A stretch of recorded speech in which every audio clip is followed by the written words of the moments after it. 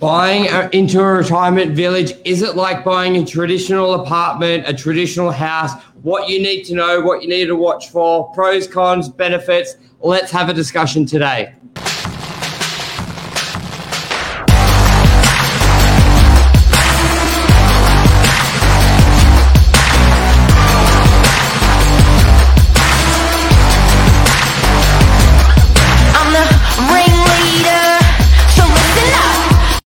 Good morning, everyone. Welcome to Morning Minutes, episode 379, Retirement Villages. What is it? Is it like buying a traditional home? We're going to speak about it today with myself, Michael Bergio, Mark Novak. Good morning. Admiral Luke, good to have you on. Hello, everyone. Now, first of all, this is our exposure as realtors, real estate agents in the marketplace, what we see. So we're not coming from an angle of being in the retirement sector and giving advice on that. Just our observations of what we see people coming in and out of retirement villages.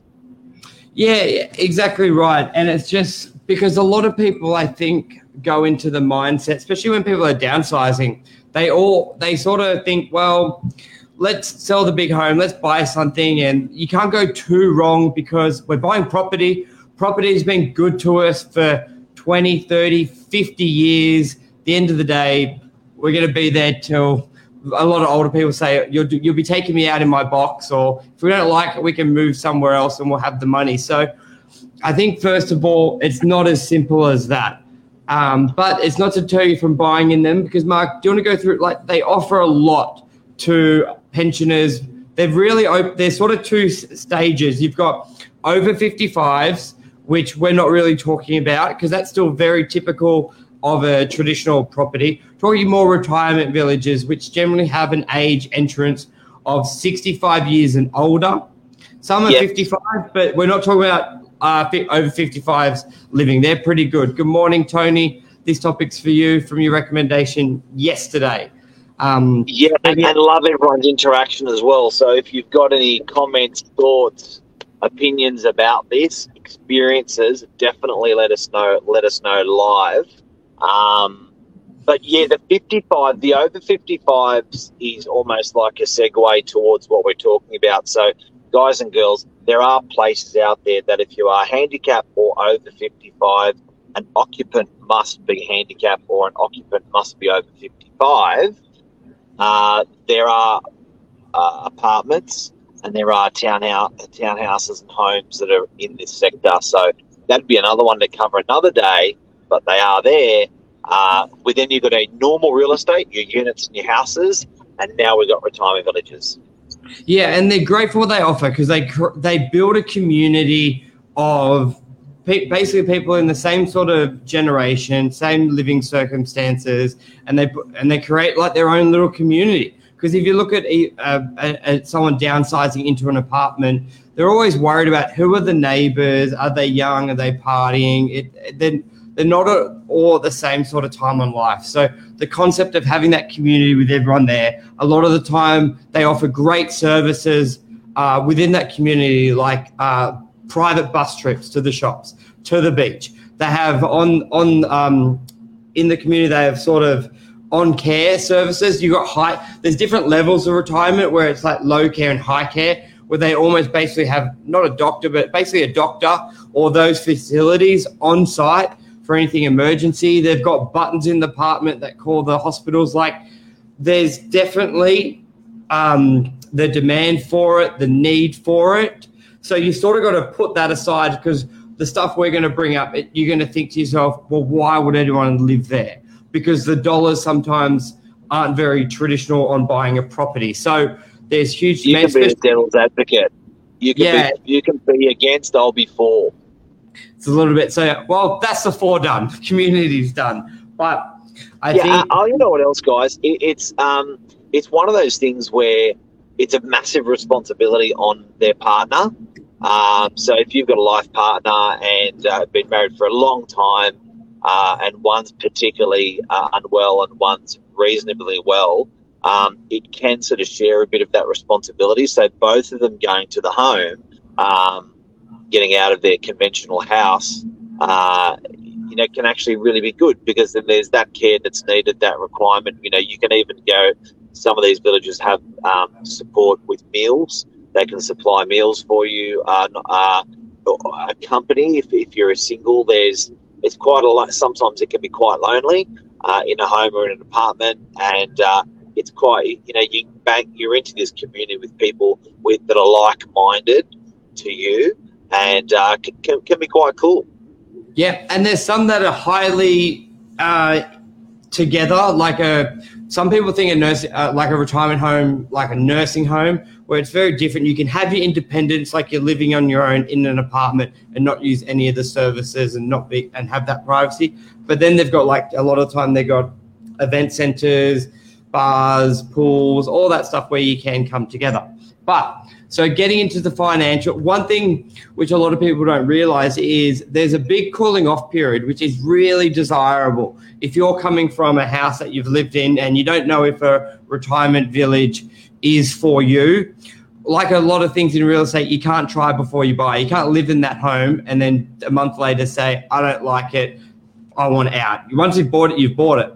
But that's not the case with retirement villages or retirement homes. You can have, it's insane. I think it's almost 3 months or 6 months as a cooling off period. You can basically put down the deposit. I think you get up to 3 months of living in the property before it goes effectively unconditional, as most of us in real estate will understand that dialogue. So you put down a small deposit, you move in. If you like it, for 3 months, I believe you settle on it at the beginning, but you can pull out after 3 months or in payments, which is huge. Like, Mark, where else can you move into a property, call it your own, and then cancel it after a few months? And we've got someone from Nigeria. Look at that. Alu. And no, that's a big one that you can do that. And, probably government regulated. I think there's people they figure that, when you're in your 70s and 80s, it's harder to make a decision. You need longer to make a decision, perhaps. You've got, sometimes you may make the wrong decision and family realises that you've done that. So that cooling off actually helps you, I think, a little bit through that. Very smart. That's one big plus. Another big plus is stamp duty. So on $1 million, for example, there's about 40 grand of stamp duty to pay. You don't have stamp duty. So that's the stamp duty when. Then also ongoing costs, Tony's asked. It's very similar to a traditional apartment. You have a quarterly fee. They're not extravagant. I've seen them before. Like, if you're buying a $1.5 million apartment, you would expect $1,000, some $1,300, some $1,500. So it is very similar. You do have ongoing costs. I think you'll find that the ones that I've been exposed to, you're paying hard. You're paying hard through the nose, because there's a lot more functions and services that have been brought online for you. So you're really getting, with Strata, you're getting bare boned. You're only paying for, essentially maintaining the building and a fund. But you are paying a component of labour when you're in a retirement village. So there's labour items that get done. So how many times you've been through a retirement village and you see a gardener? Probably all the time. Do you know what I mean? Yeah. Like, there's always a gardener rattling around, or two or three. It's a bit like a golf course.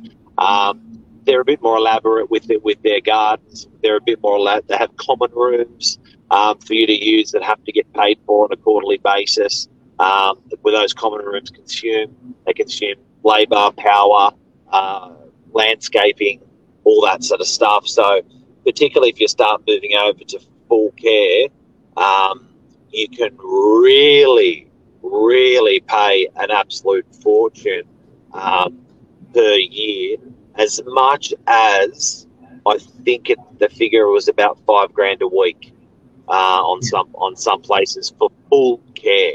I'm talking you need to be showered, fed, and everything like that. So it's in some parts of Sydney, that's what they're charging for some of these guys. But they're luxury. They're premium and they're luxury. That's sort of like the blend of retirement and nursing home with that care. But then some, you can have that full independence. You have nothing and you just pay $1,500 a quarter. and that's it. But Tony's brought up, and does it get messy when one leaves the planets? That's where it can really get a little bit, okay, is this right for me? Because your exiting costs, you could call it. I know, and these varies all different to each sort of village and development, you could call it.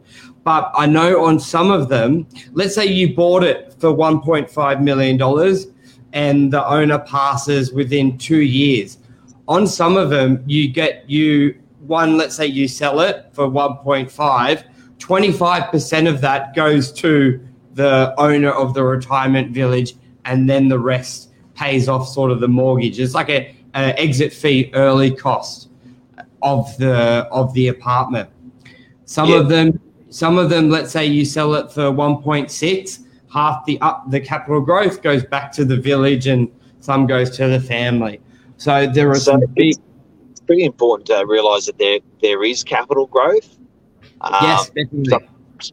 So some people, so what we mean by capital growth is from what you've purchased it for to what you've sold it, you do get a share in that.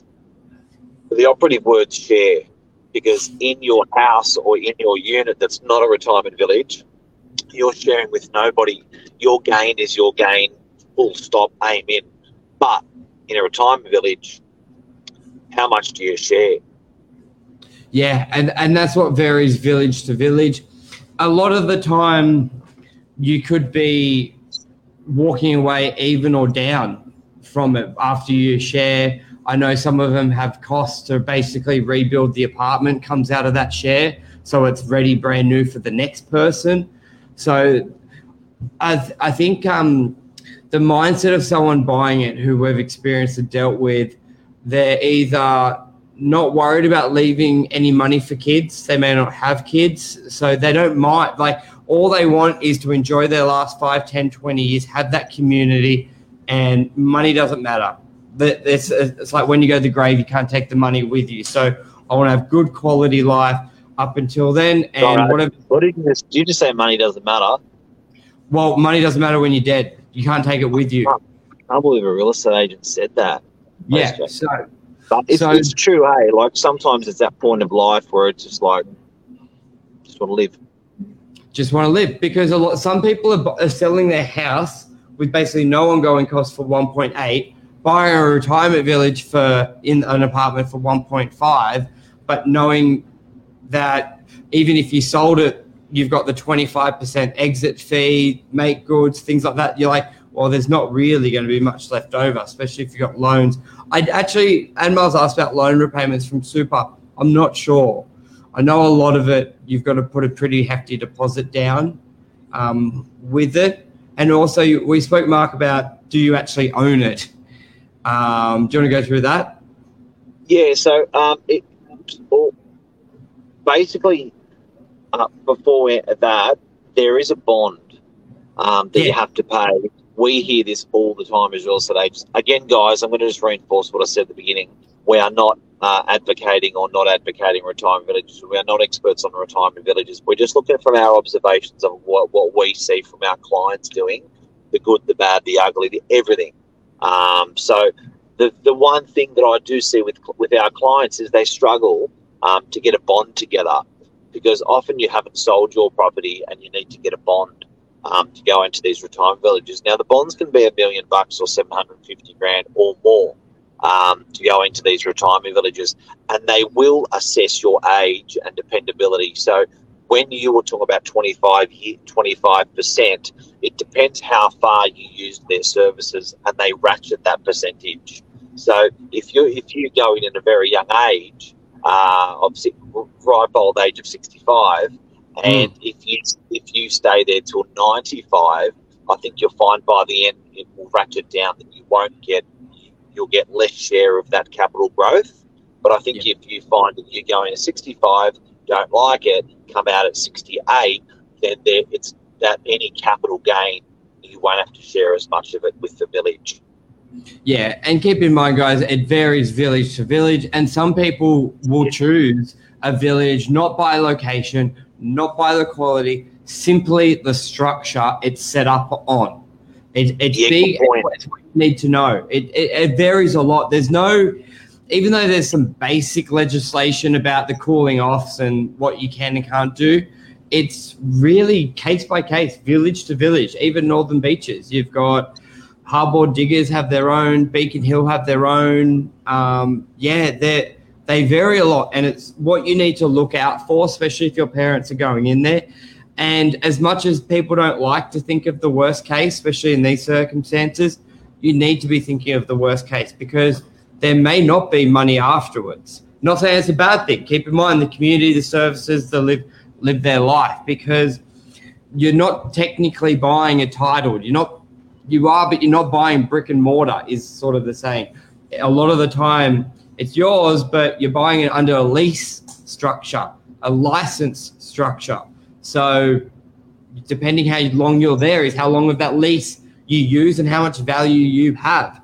For people Northern Beaches, a simple way to think about it is very similar to the church land on Bower Street. Yeah, it's your home, but that home's on a lease and the church owns that. So who really owns it? And how long is left on? A lot of Darling Harbour, Walsh Bay, Casino, a lot of that stuff's on leasehold, as well as the church land. Yeah, so there's a fair bit. Before we fly out, make good clause. Question by Anmal. Absolutely. Generally, the village will handle that make good clause for you and charge you. Yeah, all part of that. The share you get back after it's been restored. Yeah, they're not going to allow you to do it. It has to be done consistent with their village.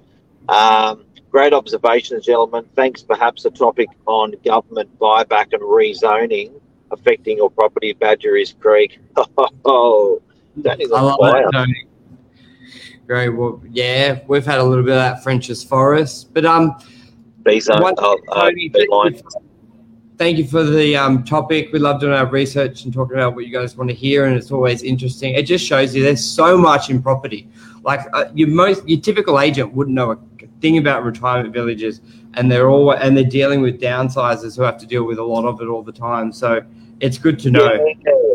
And you know what? It's also like if you're thinking about mum and dad and their future and stuff, like where do you go to get the information? It's quite hard.